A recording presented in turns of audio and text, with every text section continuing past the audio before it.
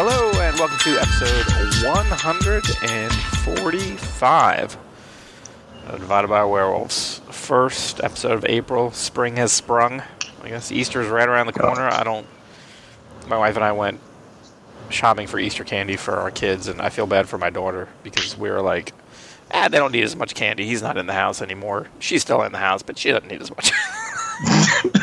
Yeah.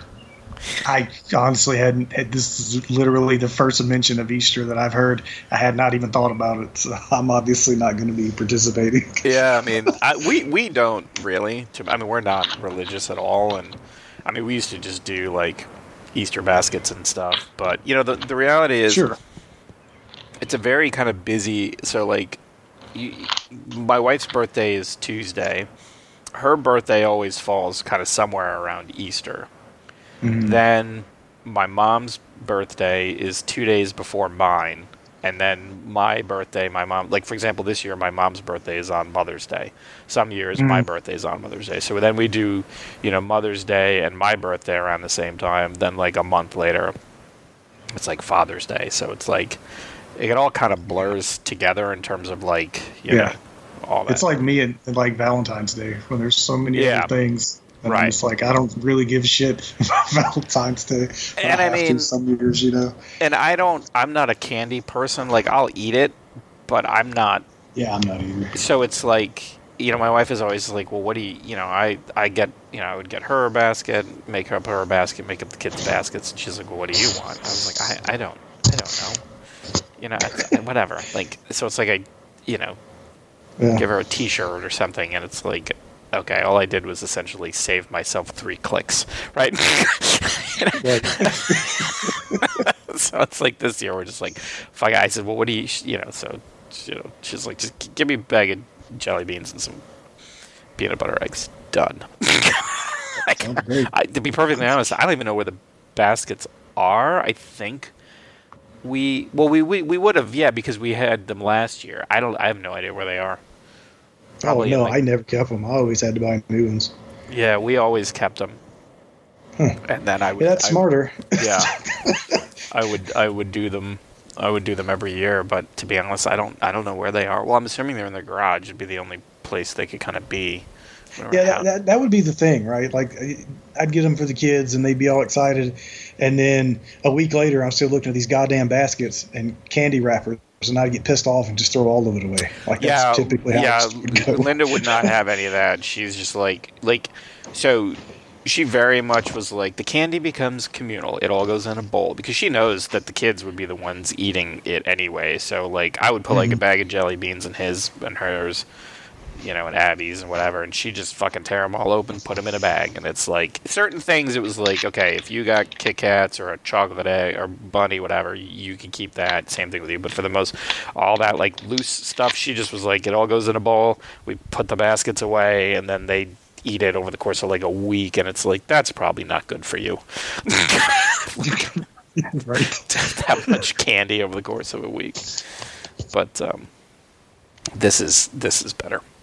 All right, so I am still trying to see Everything Everywhere All at Once. It seems like I got a wider release. I don't know how it is by you. There's a theater by me that seems to have it, but not at very convenient times. Honestly, I hadn't even thought of it not being out like everywhere. I was just planning to go this week because I assumed it was everywhere. But I guess I should probably look. It did open in wide release. It's just where I am, the closest theater. Apparently, it's just not enough to merit it being there. Gotcha. Are they still showing Spider-Man? Yeah, 1,000%. Yeah, absolutely. Yeah. So I'd like to go. I'm hearing just absolutely amazing things about it. Everything I read about it says it's like transformative. So, I really, really would like to see it. Got to support the Daniels. So. That's right. It's playing. Yeah, I have to go to Columbus if I want to see it. Well, that sucks. Yeah. At least I know now. Right. And I mean, hopefully, maybe as momentum builds, maybe they'll open it up in more theaters. That would be nice. But I kind of thought where I am, there'd be more options, but not so much. They had plans to build more movie theaters, but that all kind of went to shit once COVID hit. So hopefully that'll change. Okay, so we have three movies to talk about this week. Which one would you like to get into first? You know what? I have very little to say about They Live in the Gray. If you want to do that one first. All right, so They Live in the Gray is a Shudder exclusive original, directed by Abel and Burley Vang, written also by them, starring Michelle Krusick, Ken Kirby, Madeline Grace. So Michelle Krusick plays this young woman, Claire Yang, and Ken Kirby, who plays her husband, Peter. And the movie kind of Claire investigates houses for like child services. So she gets she gets a case that hits her desk of this young girl who is seemingly being abused at home, and when she gets there, she realizes that things are not quite what they seem, because one of the things that they don't really mention about Claire is that she can see ghosts.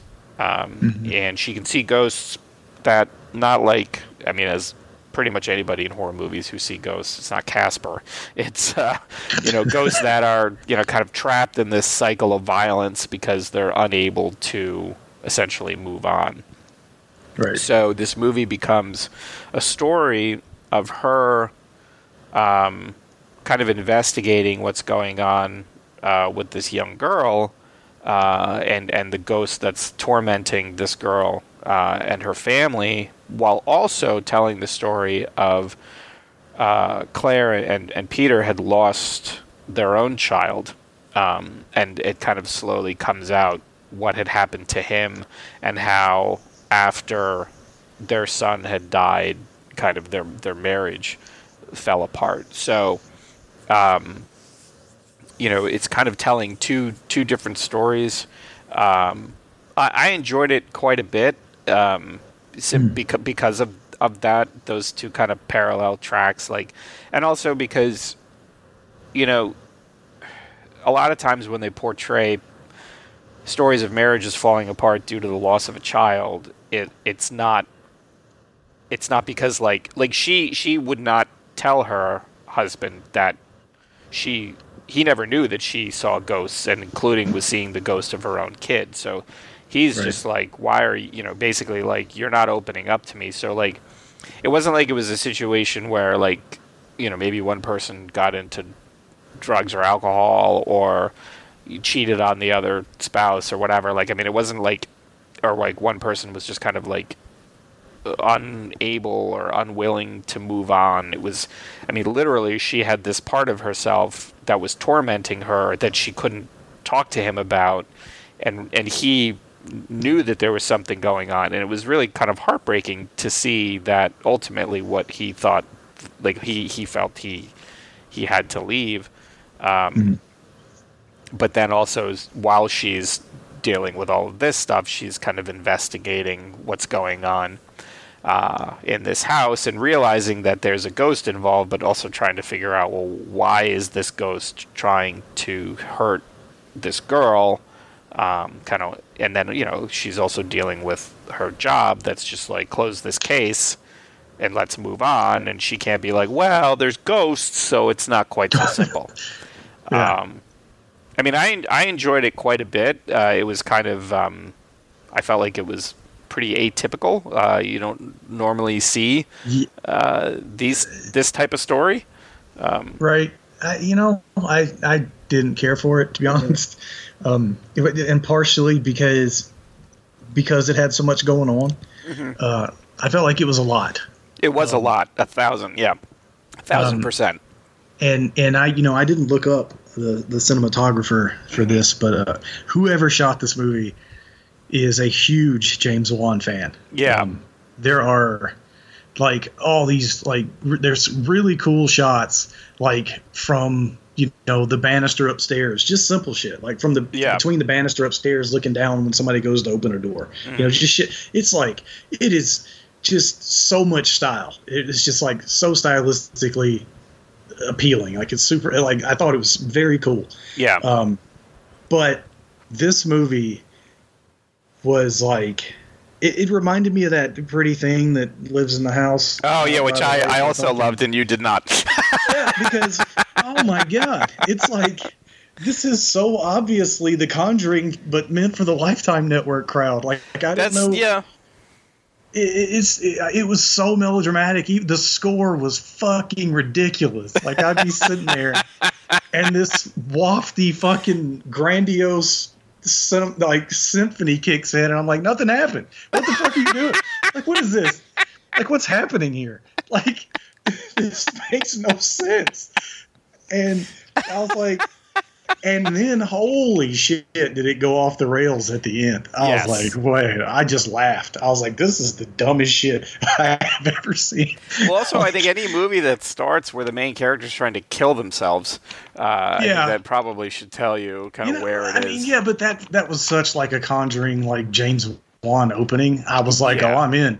You know, if this ends up being like a not studio, Conjuring type, like a meaner Conjuring, like please sign me up. And then the fact that it went in the complete opposite direction, I was just like, oh god. And when is this going to end? I was like, oh Jesus Christ, it's 2 hours long. I was like, ugh. It was just it was just too much for me. Yeah, and I get that. I mean, I think I loved it because, like, I don't know. To me, it was. Like I think because we've seen this person has seen ghosts their whole life, which would be traumatic enough to begin with, right? Like ever since you're a kid, you're seeing ghosts of people trapped, screaming, and because they're dead. But then when your kid dies, and that gets added on, and then I really liked her husband, and I really liked her as a character, and so to me it was like I really rooted for them as a couple, so because they didn't give you a reason not to. Right.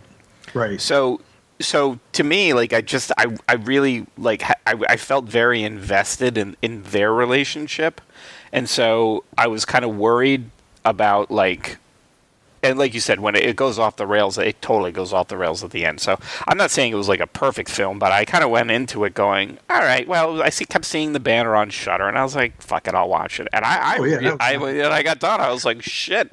In terms of the Shudder originals I've seen of late, I was like, that was more, kind of one of my favorites. Yeah. Oh yeah, put up against some of the other shit we've watched. Well, but I haven't seen those things. Not all of it, anyway. But yeah, I enjoyed it. I enjoyed it quite a bit. But I also I like when you and I don't agree on a film because I think you're right. I think it does kind of go off. I had not thought of that. The Conjuring for the Lifetime. That's perfect. That basically does. I do have a glass of Chardonnay right now, so apparently that's where I'm moving to, and that's fine. That's absolutely fine. I just need a pair of joggers, and I'll be all set. We've got plenty of The Dark and the Wickeds and other things that you still watch, so you're good. But so if you have a Shudder subscription, check it out or don't. I guess depending on. Tell your grandmother. Tell your Meemaw that she's got a new story to watch. If she starts it at around 2:00, she'll be done in time to go to dinner at 4:30. That's right. Okay, so I would like to do You Are Not My Mother next. Yeah. Okay. All right. So, written and directed by Kate Dolan, with Hazel Daup, and Caroline Bracken are the main stars. This is an Irish horror movie. Fantastic performance by Hazel Daup as Char, a young woman who, teenager. Her mom is kind of seems to be dealing with a mental illness. So, for example, Char will be, the kind of opening of the film is kind of asking her mom to kind of drive her to school, and her mom drives her to school, but then gets distracted, almost gets in a car accident. Has seeming some mental health issues, but then goes missing, and then when she comes back, she's like a different person.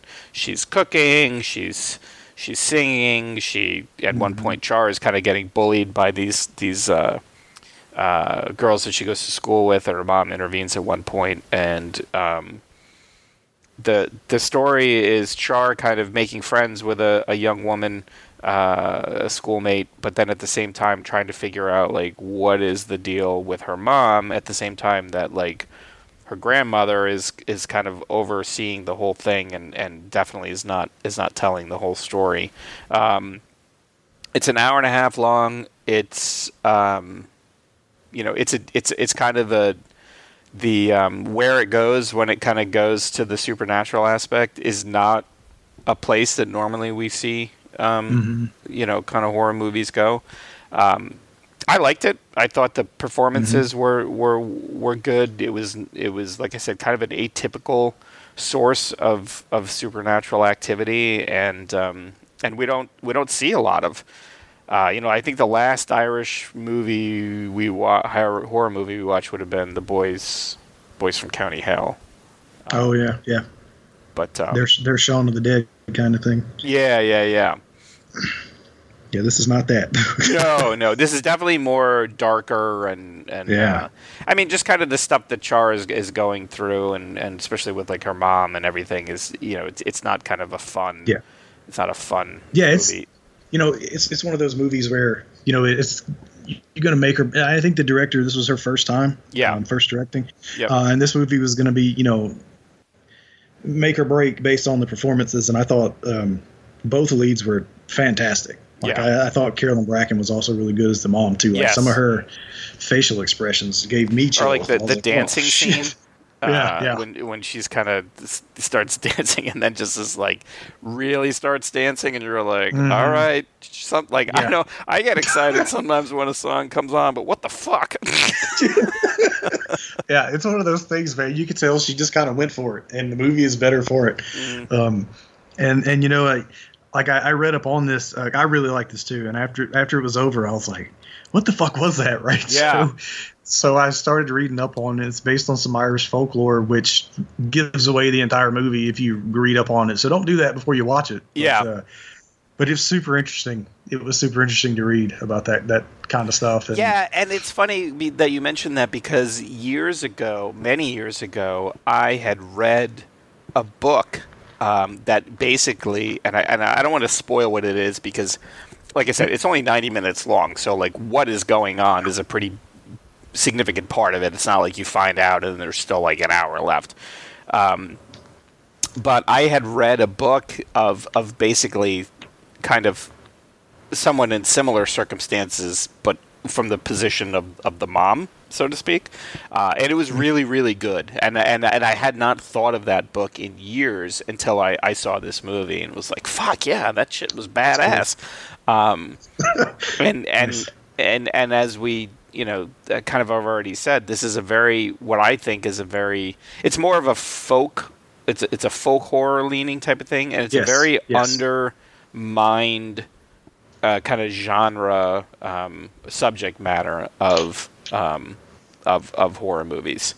Yeah, I mentioned it on a Discord that I'm in for Bloodbath TV, the YouTube channel, and I had mentioned the movie, and just to see if anybody else had seen it and stuff, and I got a DM on there from one of the users, the other guys, and he's like, actually, I'm from there, and here are some sources and things like this. Really? Yeah. He sent me a bunch of stuff, and then he mentioned another movie that I had. It's one of those things where I watch so much shit sometimes I just forget. Yeah. And he mentioned a movie called The Hallow, which I had watched. Oh, that sounds familiar. Yeah, I watched it years ago, and he was like, "It's the same subject matter." I was like, "Holy shit, you're right!" So now I want to see that again. So I'll have to look that up. That sounds familiar. I'll have to find the book that I had read, and I'll send it to you, because it was really, really good. Cool. It was so long ago. I'm so into my books now, man. I'm still. I forgot to tell you, I finished reading Nightmare Alley. Oh yeah, nice. Man. I got to read that. That's like so. I keep saying it's next, but then, like I said, I finished Song of Susanna, and then somebody mentioned to me that I need. Great book. It was. And I'm so excited to get into the Dark Tower, the last one. But somebody said read Insomnia first, and Insomnia is like fucking. Insomnia is great. Yes, it's so fucking long. It is, and long. I so want to read the Dark Tower, so I've got to. I'm doing. Insomnia I don't think now. you need. I don't. I think here's the thing. And if we could take a quick book detour, if you'll indulge us. No, it's fine. I think that. I can understand where that person might be coming from. I think, though, that if you start to go down that rabbit hole of all of the King works that were either influenced by the Dark Tower or had like serious links, like not needful things. I forget what it's called. There's two books he wrote that are basically two sides of the same story, and one of them is very, very, very Dark Tower related.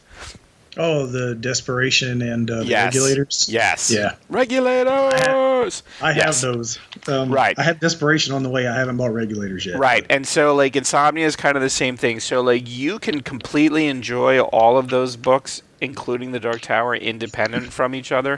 It will enhance your enjoyment of them, but do not feel like you need to wait to finish Dark Tower because you need to get through another book first. It is still great, because I read Insomnia.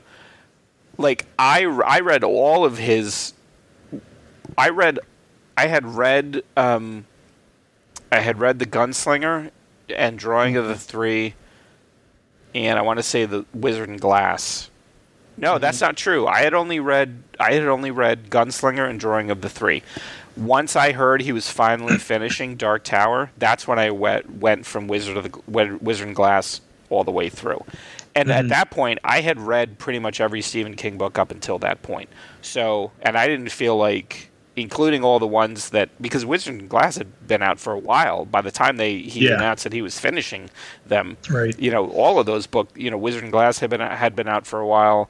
I'm trying to think what the next one was after Wolves that. of the Cala. Yeah. So it's like, right. So like all of the kind of like Dark Tower adjacent books, like you were saying, Insomnia, Regulators, all that stuff. They had been out for a while, and I had read them all, and it didn't affect me at all. So do whatever you want to do. Gotcha. I'm super into Insomnia now. So I'm like, I'm maybe 200 pages in, but I'm really enjoying it. People said it started off slow, but I thought, like, I guess I just like Ralph enough that I'm into reading about his insomnia. Like, I think he's a great character. So yeah. So it's not been a slow start for me. I'm super into it, but I'm also very excited to finish the Dark Tower. So it's so good. I mean, I started that shit a year ago. I'm coming up on a year. Good. When it ended, Dark Tower. When it ended, it's so good. Like, I want to reread them. They're on my list to start. I just started Billy Summers. Oh, nice. And they're on my list to restart because they're so good. But anyway, getting back to Nightmare Alley, it's so good. and it's so cool to knowing the choices that were made in both movies, because the book, there's so much more in terms of what Stanton kind of goes through that I almost want to rewatch them. Not so much the 47 or 44 one, but definitely the Del Toro one, because I feel his version of Stanton Hughes closer to the book. Okay. But yeah. But anyway, You're Not My Mother. Yeah. Let's get back to it. Well done film, and like you said, anchored entirely on two standout performances. And if either one of those performances had not been as strong as they were, I don't think the movie would have worked as well. Right. And you know, I think you feel very deeply for Char, because you know, I think anyone who's ever kind of experienced a close family member with mental illness, whether it is someone you are caring for or who is like kind of supposed to be caring for you, I mean, it is just it's an incredibly stressful, upsetting, you know, it's just a mixture of emotions where, you know, there's just so much kind of going on, and she does such a great job of kind of portraying that. And then when her mom does come back, she is like what's going on, but she likes that her mom is seemingly quote unquote better, but is also like not really understanding why she is, and that right. I think if you've ever kind of had a personal experience where someone who is close to you has a mental illness in which there are kind of peaks and valleys, you know, there's always that whenever things are good, you can't fully enjoy it because you're always like in the back of your mind is like, well, when's it gonna not be good, and how not good is it gonna be when that finally happens?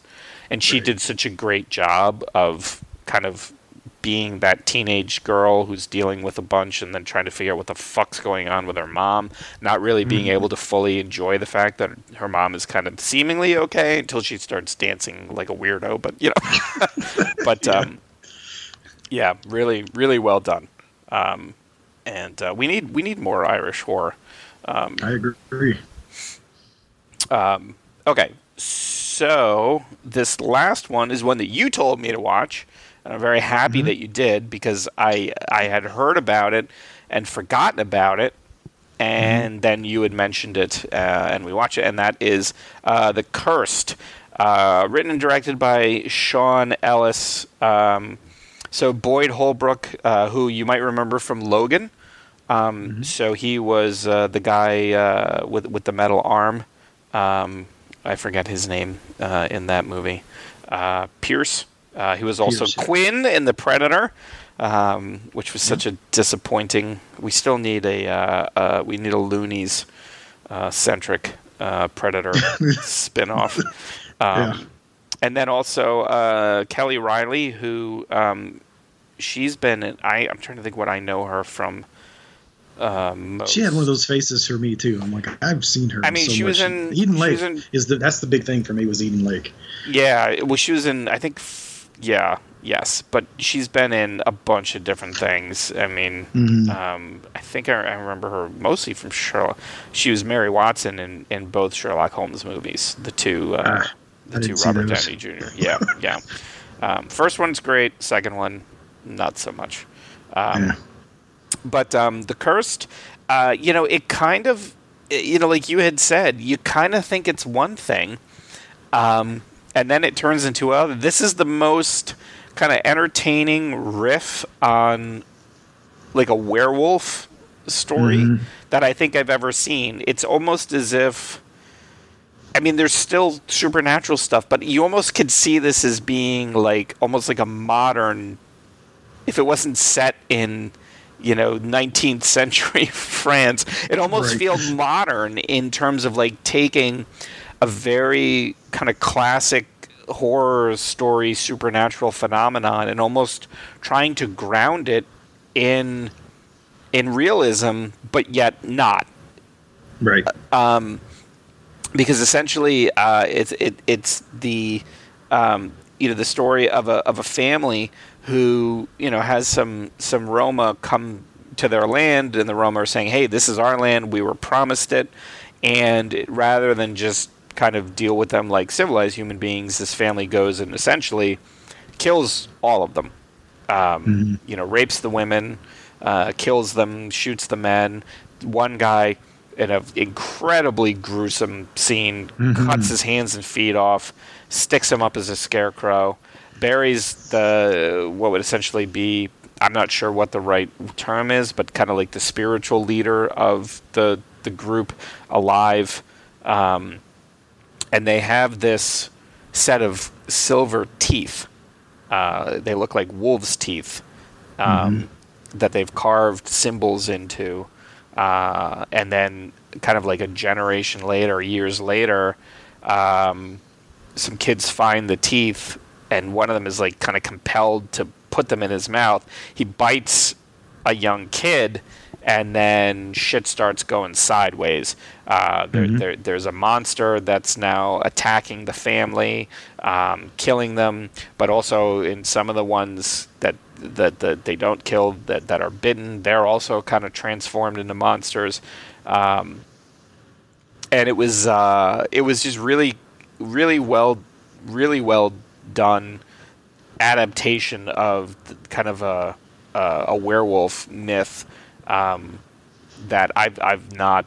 I mean, I've not seen anything like it. No, in it, terms you know, of like not stylistically like Brotherhood of the Wolf, but it had that look to it. But whereas Yes. Brotherhood of the Wolf is more an action packed kind of version. yeah. Of a story like that. This one is not that. This is more. This leans way more towards the horror. Yes. You know, it has some CG, which is, you know, we've come to expect these days. But it also, I think, is probably some of the best practical stuff that I've seen in a big movie like this in a long time. Yeah. You know, and there's some really, really gnarly body horror in this. Yeah. You know. It's the gore is great. Like I loved everything about this movie from the time I started it till it was over. Like I said, you know, this is a movie that I remember it hitting theaters, and I was like, that looks interesting. Completely had forgotten that I had a movie on my my movies list called 8 for Silver for 2 years, and I was like, somehow something came up with that movie, and I was like, I need to look to see for that. And then like when you put it in, Cursed comes up, and I'm like, well, wait, what? And it's like, yeah, this is 8 for Silver, but they renamed it for whatever reason, and I guess they must have shelved it for a little bit, or I don't know what the deal was. But obviously, COVID, they shelved everything. But I love too that like the silver from the teeth is like they say, oh, it's the 30 pieces of silver that Judas got paid to betray Jesus. I love that tie-in. You know, obviously, why would this tribe have? I mean, that's not. You know what I mean? Like it. You know, it doesn't make sense that would be the case. But like, you know, I love that tie-in because I'm a huge. Not only that, but like the attention to detail for something like that. When typically, like you said, right, if you're watching a werewolf story like this, particularly one with the tropes. So many tropes that are from the original, right? Where it's like, you know, it was just because it was a gypsy in the first one or whatever, right? And and so they could have just done that, but this movie goes like into such detail like that it made me appreciate it so much more, because you know that's not something you see a whole lot. Yeah, you know, you're right. I forgot that in the Wolfman it was the right, yeah, exactly. That she was the one who I don't remember. It's been so long since I've seen that. She just kind of explained what was going on, right? It's not she cursed Lon Chaney. No. Yeah. The same thing in Wolf, right? You know, it's similar stuff in Wolf. Like so many werewolf movies that are, you know, just they kind of take inspiration from the original Wolfman. That's typically a staple. Is Wolf the Jack Nicholson one or the Benicio del Toro one? Yeah, Del Toro was the Wolfman. Wolf was the Nicholson one with James Spader. And Michelle Pfeiffer. Forever. It's so good, dude. It's like it finally got a blue. It was so hard. It was like out of print for a long time and difficult to find. And I wanted to watch it, but I didn't want to pay like $60 for a DVD. Sure. And then finally, I want to say Shout Factory put it out on Blu-ray. I don't remember, but I finally got to watch it again. Man, it holds up. You know. Does it really? It's so good. I mean, I remember watching it in when it came out and. Well, maybe not when it first came out. I probably rented it and thinking, "Oh, Jack Nicholson as a werewolf." Yeah, that makes sense. But I don't remember. Like I said, it's been a while. I'll have to watch it again. And I've never seen the Del Toro one. Yeah, I liked it. It's a big budget, you know, Wolfman reboot sort of. You know, it has all the trappings of a big budget movie like that. I mean, it's got some really nice scenes in it, really nice shots and really cool scenes, but it's also full of CG, and the story it didn't land the way I wanted it to. I was super into it up until the end, and I just didn't like where it went at the end. But because Anthony Hopkins is in that one too, right? Yeah, and he was my problem with it, to be honest. Like there's a plot point with.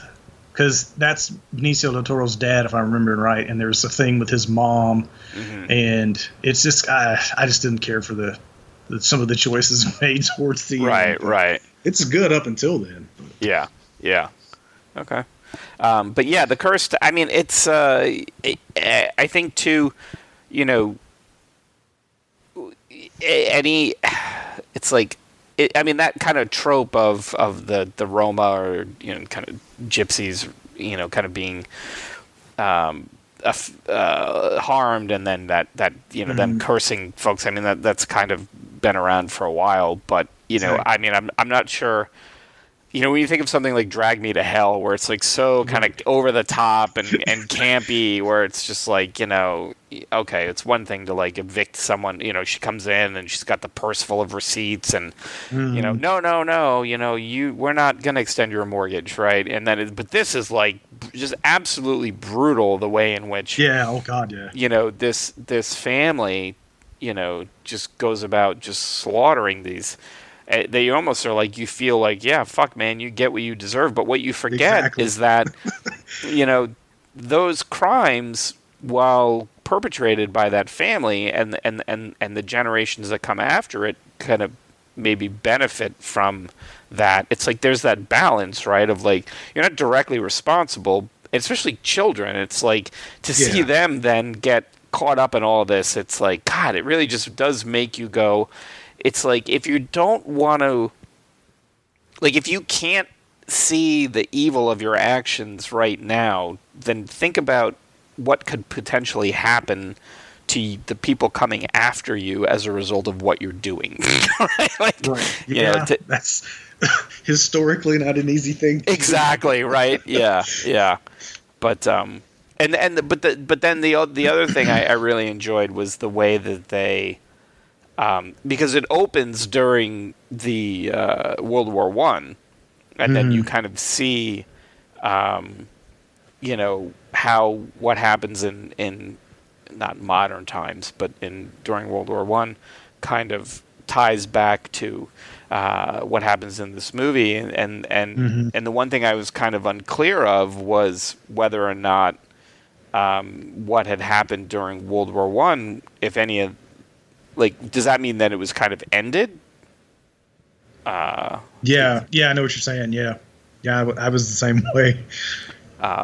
So there's a kind of a little bit of kind of unknown as things end, but definitely worth watching. I appreciate you kind of telling me about it, because like you, I think I had heard about it and then completely forgotten about it. And I think that was the case for a lot of people, and then it didn't do so hot, I guess, because it did get, like I said, theatrical, but I don't think it ran for very long. So I don't. It's like, that's the thing. It's like, I can't see this movie being something that would do well theatrically, not because it's bad, but I don't know. It just I think that, well, I mean, in a year that Nightmare Alley is considered a flop, this certainly had no chance. Exactly. Yeah. Yeah.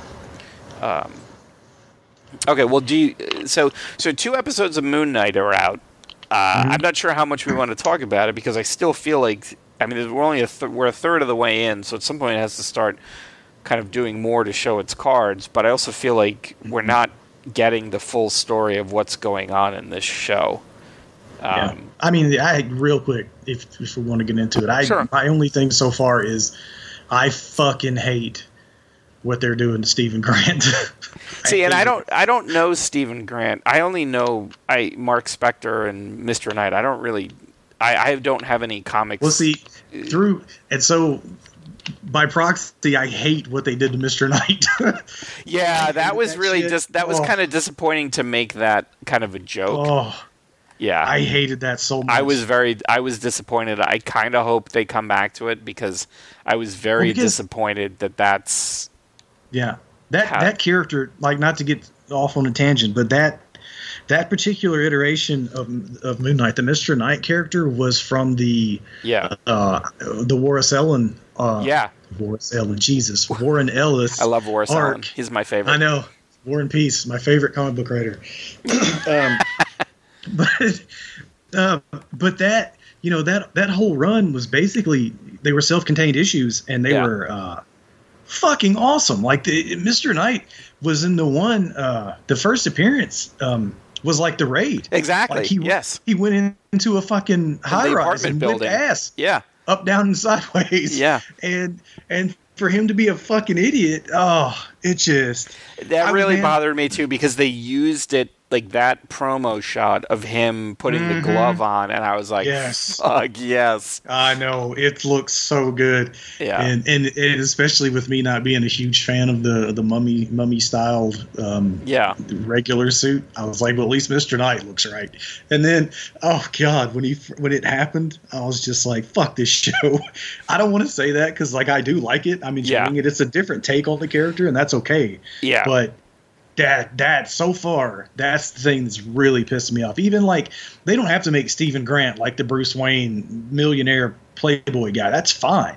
You could change him, and I'm even fine with him being, just working in a museum, because that makes sense since they're doing the whole Egyptian thing. Yeah.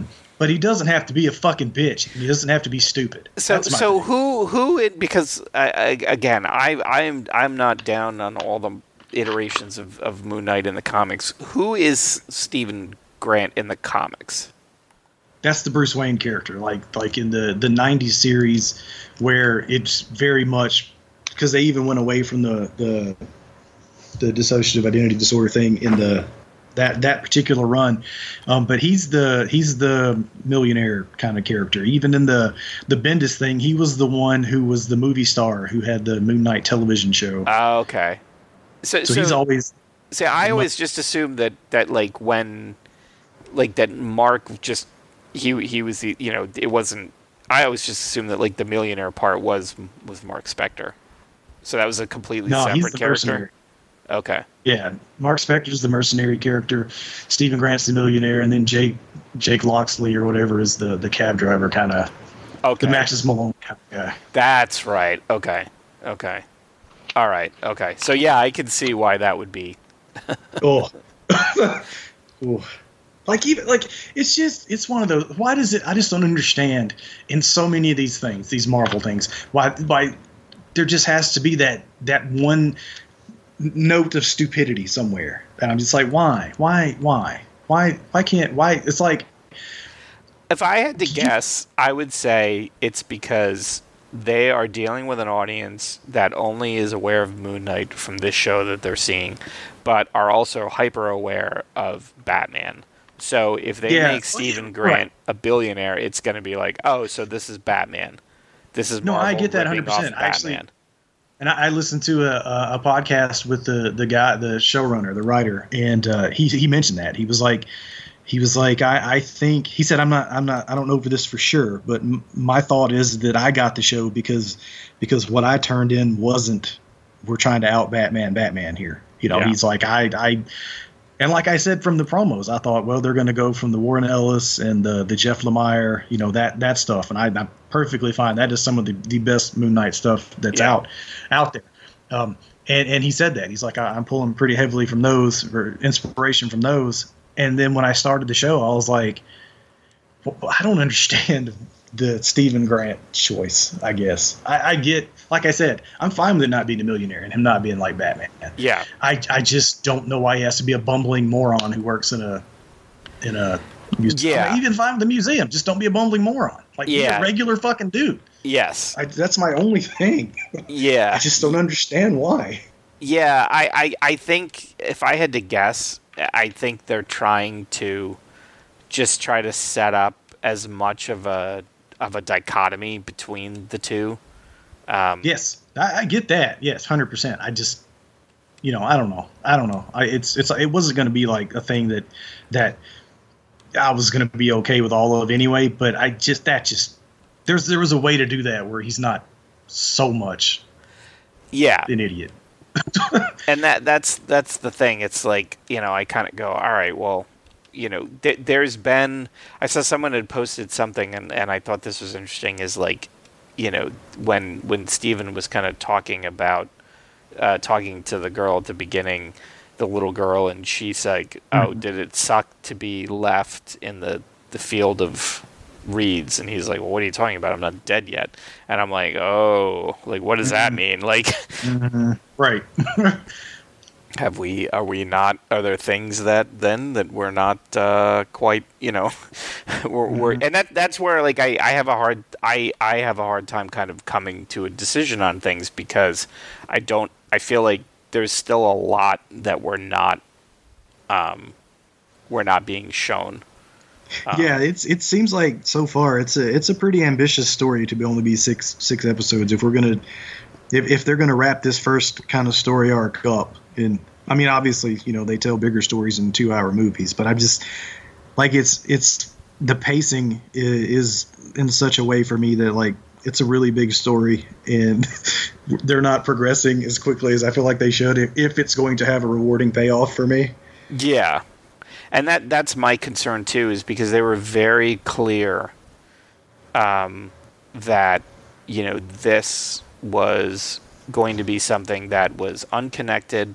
It wasn't going to rely on you didn't have to know you didn't have to have seen all of these Marvel movies. It wasn't going to have all these cameos and wasn't going to have these people where you were like, what is going on, and just like completely unconnected. And I'm happy for that because I think it gives them the freedom to do what they want.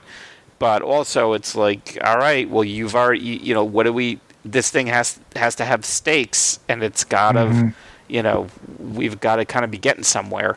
Right. So hopefully we'll see that as things progress. But yeah, okay, yeah, all right. So now that I kind of know that's the deal with Stephen Grant, it didn't. All right, that makes more sense.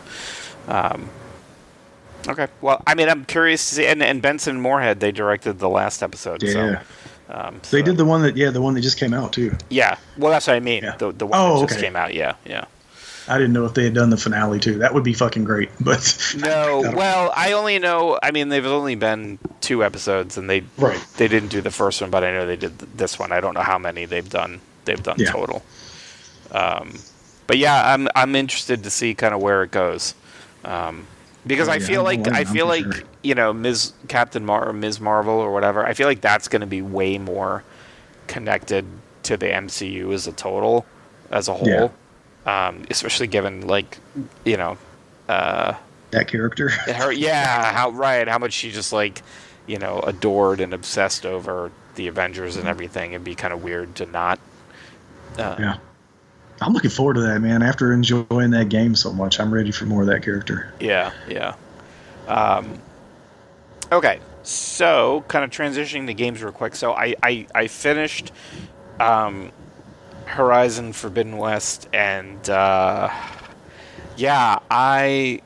mean it's a gorgeous game, and I mean from a technical perspective, I mean it's pretty amazing. Tons of accessibility options, tons of ways to customize how difficult you want it to be. But I mean, if you want to talk about just like a huge, big budget game that just left me completely flat, I mean, that's it. Like, I actually kind of regret that I spent money on it, even if it really wasn't that much, because to me, I feel like the first one, it just had, because I don't know if it maybe just by benefit of being first, it was so new, and the setting and the ideas in it, and then kind of the journey that Aloy goes on, and this one, it was just more of the same. Just the same, dinosaurs, different dinosaurs, but the same type of mechanics, and then kind of the narrative stuff that tied it together. When it ended, I was like, I mean, this isn't spoiling things to say that they set it up for a third, and I'm just like, ugh, really? Like, I wasn't left going, oh, man, like, wasn't like... it wasn't like fucking, Mass Effect where, when I finished Mass Effect, even for, the third time for achievements, I just went right back into playing Mass Effect. Like, the ending of the original Mass Effect is so fucking just, it pumps you up. It's so stirring that you're just like, fuck yeah! And then you're like, I want to punch a Reaper in the face! And you just immediately go back into it. This one I got done, and I was like, are you fucking kidding me? There's going to be another one. That's how I felt. And I was like, I don't think that's how I'm supposed to feel. Yeah.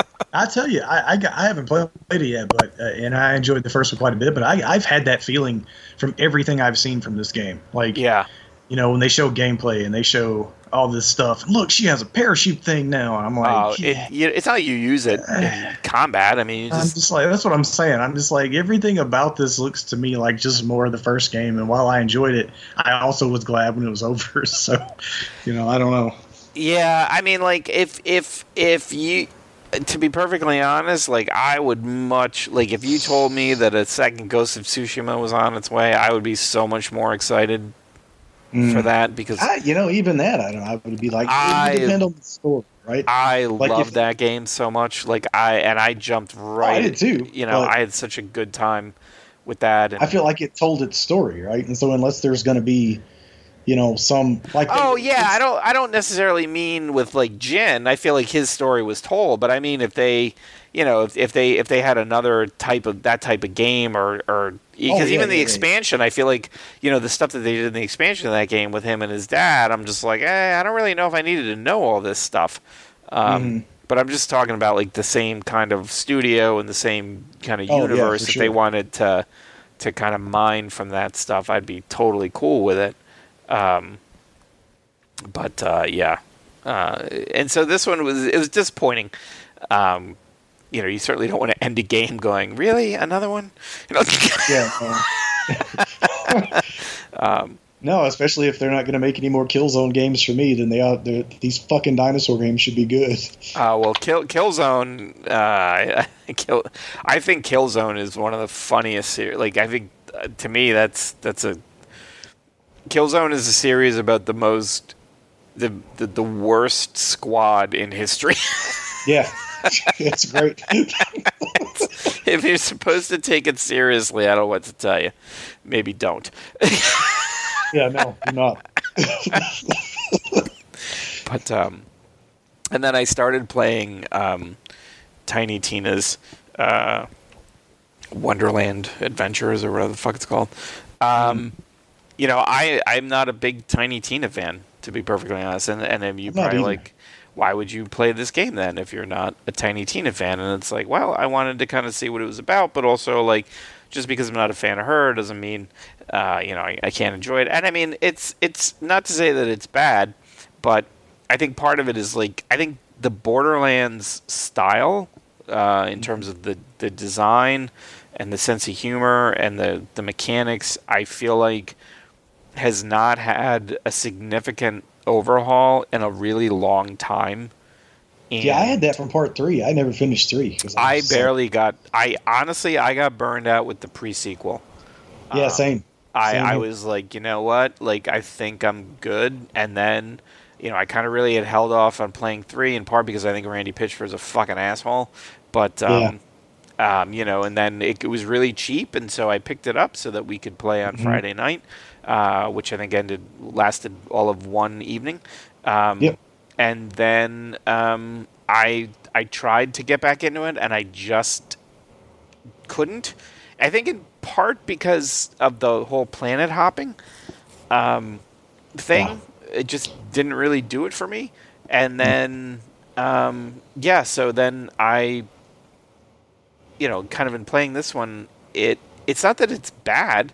It's perfectly enjoyable. I'm sure it'll hold my attention while I play it, but I just kind of feel like there's so many aspects to the design that just really need to be refreshed and rethought and kind of reconsidered given the way that things are now. Like this whole idea of like paying to increase your inventory space and all this shit. I know what they're doing. They're just like, when loot drops, they want you to try to kind of prioritize and stuff. And it's like all it does to me is it just gets in the way. Like it just makes me have to stop and go, well, do I want this? Do I have to head back to a vendor? I'm not prioritizing.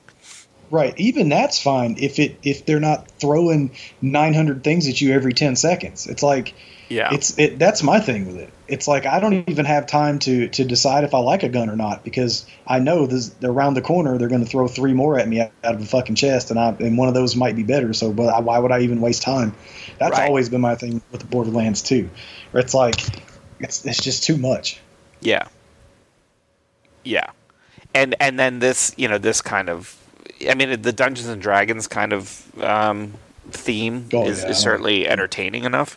But at the end of the day, I think a lot of how much you would enjoy this is going to really depend on how much you enjoy Tiny Tina as a character, and I think it probably doesn't help coming off of a game where, nothing against Ashley Birch, she's a very talented actress, but I am not a fan of the direction she was given for Aloy. I've never played a game in which the main character seemed so irritated to be doing the things that she's doing as I have in Horizon Forbidden West. And I completely understand the mythos of the reluctant hero, but this bitch treats saving the world the same way I treat cleaning my bathrooms, where I'm just like, ugh, are you fucking kidding me? This again, right? Like, it's not like, this whole like kind of soul searching where I've got to leave my family or I've got to put my life in danger. It's just like, I can't even with this. Like, that is her attitude the entire game. And people are like, that's the savior of the West, or the flame hair, and she's just like, yeah, fucking enough, I got it, right? And you're like, okay, shit, Jesus, we're just trying to. She's mad. Yeah, exactly, and it's so off-putting where you're just like, okay, like fuck, man, I thought I was trying to give you a compliment. And she's like, yeah, shut the fuck up. What do I have to do? And you're like, all right, like, and it's just like. It's down to business. Got it. It's not just the voice direction. It's sometimes the animations. Like, she'll finish talking to someone, she kind of puts her hands on her hips and looks off to the side, like the thought in her head was like, this motherfucker. Like, I mean, and I'm just like, I know you. Like, I feel like you're supposed to like your protagonist to some degree. Like, if you can play Grand Theft Auto 5 with like. I mean, Franklin, sure, but the other two guys were completely unlikable. Like, if you could want to make sure they stayed alive, like, I feel like maybe you could try to make it so that you cared about her. Like, I was just such an odd choice. And then, so I don't fault Ashley Birch's performance, because I feel like her performance in that game was driven by the designs for the character. But it came off as super annoying because I feel like the character was really annoying. So then to spend 75 hours with her voicing a character that I just wasn't particularly fond of, and then we go to this, and she does great as Tiny Tina, but I've always found Tina to be pretty annoying, to be perfectly honest. So I'm just kind of like, eeh. Like, maybe I'll put it on mute and just listen to music, like, while I play it. But I think it's just like the whole Borderlands, like, I've been, since the original Borderlands, save point, inventory limits, all that stuff, like you said, just guns vomited everywhere. It's like, and it's funny how some things, it's like you can see, changes in design, the fundamentals are still there and they still work, and I'm sure, and I know for this game it still works for some people. It's just, for me, I'm kind of like, if there was other stuff out at the moment that held my attention more, I would have no problem just kind of dropping it for those things. Yeah. So. Yeah, I won't play it. I already know. It's just not gonna be for me. Yeah. But like, so you've been playing all of the Dark Picture Anthology games to kind of get ready for the Quarry. I played Man of Medan. Yeah. I have not played the other one, so I'm kind of interested to hear, because you finished the second one. Which one's that one? Yes, Little Hope. Little Hope, and now you're doing, what's it, House of Ashes? House of Ashes, yeah. Little Hope. So Little Hope is more. So I really enjoyed Man of Medan. I know that, like, I'm in the minority on that, because even Jace kind of was lukewarm for that one, and he likes everything. Yeah. For me, that game was all about the setting. I loved the setting. And so I ended up having a really good time with that game. Little Hope is more in line with the interactive horror movie shtick they kind of go with. It's Supermassive there. You basically are on a bus headed on a field trip going somewhere. I guess it's a professor and some college-aged kids. And they get detoured because there's an accident, and they send them to the town of Little Hope. And on the way there, they have an accident and are stranded. The bus ends up flipping over, and they're just trying to kind of figure out. And Little Hope they're surrounded by this fog that they can't get through. So it already puts you in the mind of like the fog, and then Little Hope itself is very Silent Hill-ish. Okay. The town is abandoned. It's a town that there was some kind of factory had closed and people lost jobs, and the mayor was this greedy kind of land developer guy who basically sold the town out and shit. And they come, but anyway, so anyway, what ends up happening is they come across these like Blair Witch looking. It sounds like a mishmash of a lot of ideas, and it's kind of what it is. They come across these like Blair Witch looking carvings on trees and stuff, and then you find out that Little Hope was a town that has a history of like the witch trials, things like that from way back in those days, and they start having these flashbacks. Like the ghost looking thing will grab somebody out of nowhere, and all of a sudden they'll be in a flashback sequence that's surrounding this particular stuff that happened in the town back then. And when it comes to the witch trial stuff, like there's this shit with this little girl, and they think the priest is saying that the little girl can see the devil around the characters, and so they're killing people based on what the little girl is saying. But then it's like, you don't know if it's the little girl who's can really see things, or if the priest is kind of directing things to go certain ways. And you know, it's really good.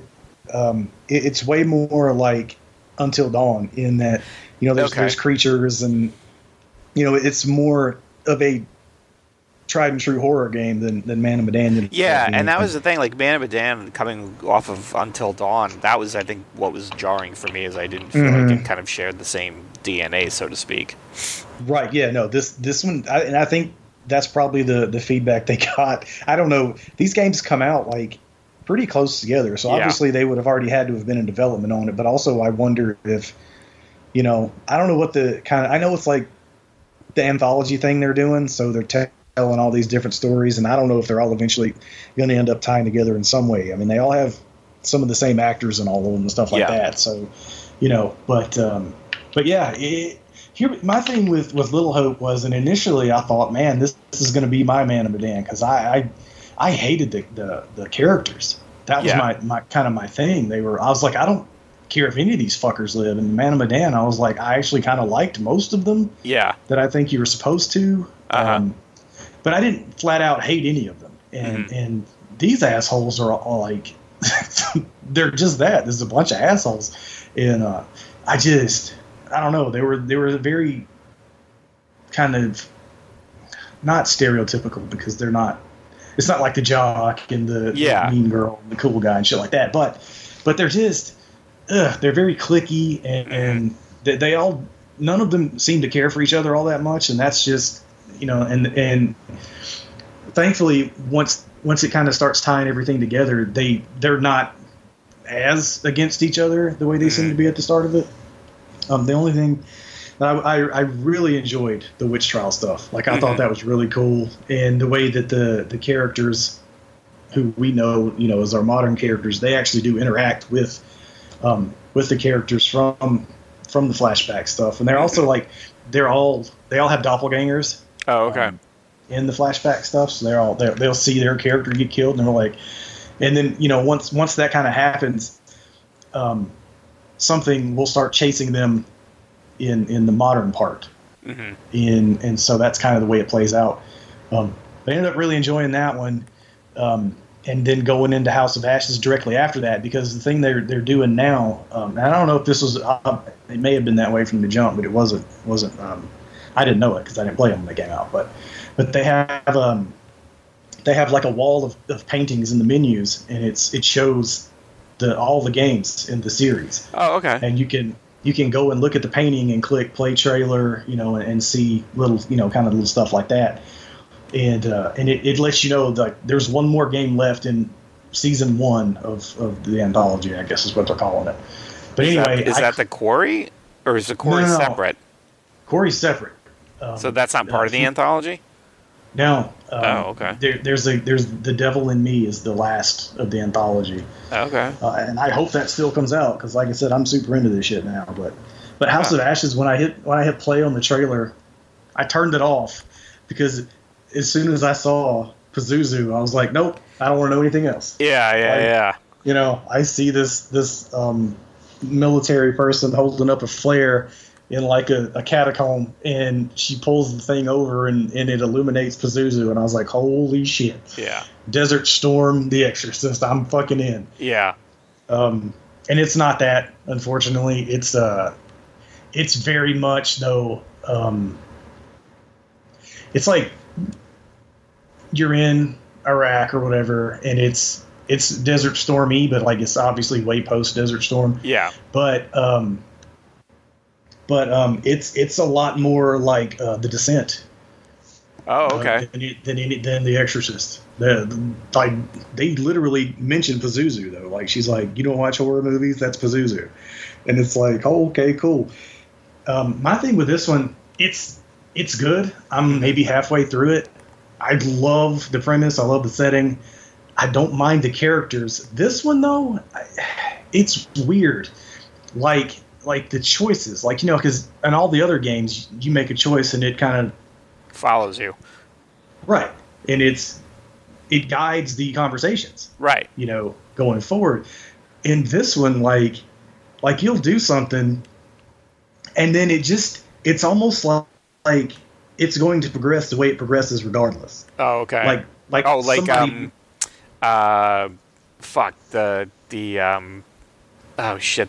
PlayStation game the serial killer one. With the origami and the kid, the guy who lost his kid in the mall. Oh, Heavy Rain. Heavy Rain. Thank you. Yeah. Yeah. David Cage. Yeah. Yes, exactly. It's like for instance, okay, so there's these creatures. I said The Descent, so they're creatures. This is a big budget monster movie game. Like it's really fucking cool. But it's like you get to this one point and this guy has figured out how you can kill the creatures, right? Uh-huh. And he's a member of the opposing army, and he runs into one of our guys, and they have to work together. And he's like, I'm like, okay, because obviously you play as this guy too, so I knew that he was telling the truth because I did it before, right? And so when he's explaining it to the guy I'm now playing, who's the Marine, I'm like, yep, got it. We'll work together. We'll do this thing. And so we take care of the creature, and then two other Marines come through a tunnel, and like they're main characters. They're not like throwaway guys. Mm-hmm. And so when they're on the way, the guy starts to panic, and Nick, the guy that I am, I'm like, don't worry, I'll handle it. They're not going to hurt you. Mm-hmm. And the other option was to tell him to hide. And I'm like, I don't need to do that. I can defuse the situation. Right. And so they come in and they pull guns, and he pulls, and the other guy pulls his gun, and I've given the dialogue options to defuse the situation, and I'm doing that. And fucking the guy pops one of the main characters in the fucking head and kills him. Oh. And I was like, well, I wouldn't have done that. Yeah. Like what? And then it's like, okay, and he runs off, and he hasn't come back into the game for me yet. But he goes away, and now I'm like, I've got my guy and Sergeant, and now this dead guy, and they drag him away, and then then we get attacked by the same creatures. Mm-hmm. We get attacked. Nick, my guy, makes no mention of the fact that he now knows how to dispatch them. Right. And he doesn't mention that, hey, the guy that killed Homeboy here, he helped me kill one. This is how we do it. Right. He's still running and shooting and shit. Like he none of that happened. Right. Like it's out of almost like it's out of order. Right. Exactly. I'm like, so I guess if I told him to hide, then I'd still have the one guy, but he still would have ran off. And I don't understand why Nick didn't say, hey, we can kill him by this way. Right. Guns aren't going to work. Right. But he it's just kind of like that. So many things. It's exactly that. Like you put it in words what I'm trying to say. It feels out of order while I'm playing it. Like, yeah. These characters are not reacting to things that I think they should be, and then none of them are any smarter now than they were when we first got into this fucking situation. Like they're still walking in rooms being like, oh shit, what's going on? I don't know. What are we gonna do? I don't know. And I'm like, somebody should have a fucking plan by now. Right. Yeah. But Is it's it the still, same? Is it the same actors as the other ones? Yeah, there are several actors that are in all three. Like Nick is the guy from Man of Medan, that proposed to his girlfriend at the start under the water.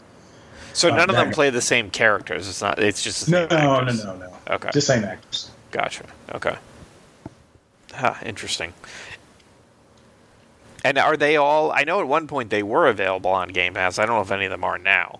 No, because I bought physically on the PlayStation, and I thought, well, shit, I'm lazy. I'll just download them to the Xbox and just run through them on Xbox, and then just keep the PS4 copies on the shelf, and they were gone. So. Okay. Yeah, because that was like, honestly, it was one of those things like I think because Man of Medan had kind of left me somewhat cold. Like, I enjoyed it, but not to the same degree that, I mean, Until Dawn, I played the shit out of Until Dawn. I love that game. I love the VR game. You know, I think the Quarry is going to be another like Until Dawn kind of experience. Yeah, I put that I put that in my queue to play because I definitely want to make sure I play it. But it's like I'd like to play these other ones too, so I'll have to see kind of, you know, I know that. I mean, they're short. Like, you can get through them. You know, they're what, 4 to 5 hours or so. They're not long games. So I mean, yeah. If it was a point where you were in between something or something's on the way, you could knock one out in a week. Yeah, I just need to find. I know that Xbox right now, they're having a game sale. Maybe I'll look and see, you know, if they've got them on sale, because I wouldn't mind. I definitely would play Little Hope. I think you'll like it much better than the Dan. Yeah. I mean, and I like the work that they do. I mean, Supermassive, I feel like they're really talented. They do some really cool things. And like I said, Until Dawn, I thought was fucking fantastic. I mean, you know, that was a game I went out of the way to platinum. I mean, I could have just played it through and been, because I mean, the reality is once you kind of see like what's involved with that, it you know, to then go through it again, it takes so much less time. You know, like when you're doing like more than one playthrough, because you kind of know, yeah, I don't really have to be afraid right now. I could just like run through this. It doesn't matter. Right. Yeah. But you know,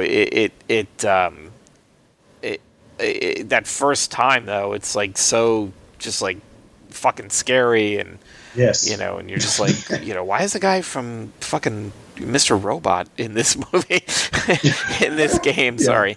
Well, yeah, and in Until Dawn, I feel like, and I don't know if you remember from Medan, but they kind of do more to clue you in that a QTE is about to happen in Medan. Then Until Dawn, it would just come out of nowhere, and you're like, oh fuck, I am playing the game, I forgot. Yeah. You're watching the stuff happen. And this, like in Medan and even in House of Ashes, it's even more like kind of like spelled out for you that, hey, you're about to have to do some shit, you know, pay attention, you know. It's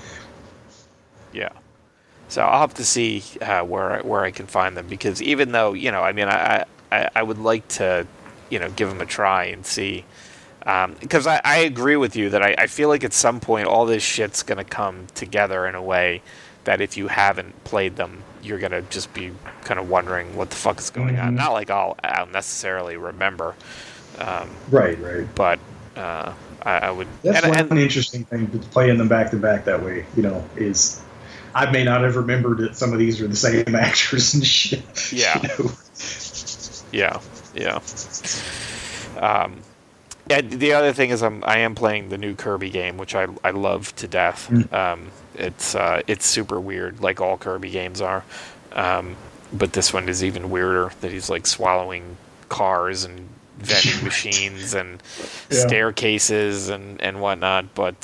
But it's really enjoyable, and the difficulty settings are such that, like, if you just kind of want to like chill out and just play the game and not worry about difficulty, you can switch it. You just get like fewer stars or whatnot which, to be perfectly honest, at this point, I'm not even sure like what that even does for you. I think it helps you unlock subsequent areas, but it's just really kind of super chill, and it's just kind of fun to, you know, swallow a car and then just like drive over all your enemies and do jumps and weird shit. Because when they first announced it, I was like, oh, it's like Kirby Last of Us. Like, I don't know if we need that. Like, right. But honestly, like it's I've never played a Kirby game, and this is the first one that I've seen that actually I was like, maybe I'll play that. Epic Yarn was great. Like, I loved that game. The animation style was fantastic. The mechanics were great. This last one that they did, where you played as like 4 different characters, it was. I mean, I don't mind in easy games. I mean, I played Horizon on story difficulty, but that was for different reasons. This was too easy. I was like, is there supposed to be a challenge in this game? Because, I mean, my God, it was just like you didn't really have to do anything. It's like the AI just would like fucking steamroll everything for you to where you're just like, why am I even here? And there really didn't seem to be, if there was a way to make it harder, I don't know what it was, and I probably didn't spend that much time trying to figure it out. But it really just did feel like it was like it was supposed to be played with multiple humans, and then if you didn't, it was just like the AI was like, we'll just do everything. You're like, all right. I guess I'll just sit back and watch what happens.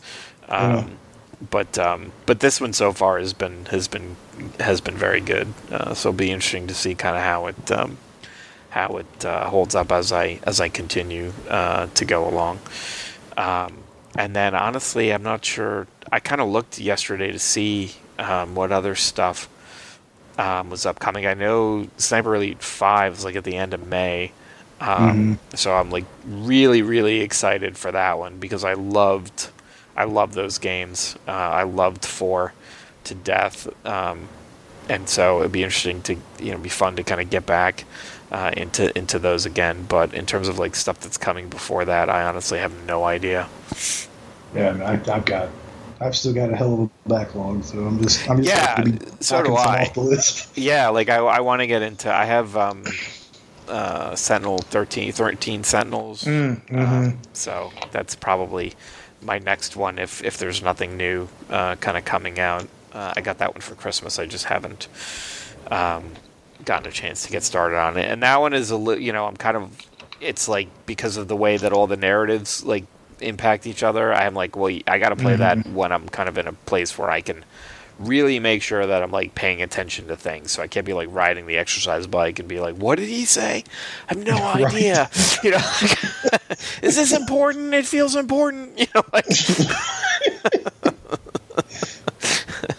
So that's why I'm like, as much as I kind of complain about Borderlands, it doesn't really require any thought. You just kind of follow the blue marker and shoot things. It's like, this purple gun dropped. That's better than the green one. All right. Yep. Just kind of move forward. Yeah. So, all right. So that's been episode 145, Divided by Werewolves. Thank you very much.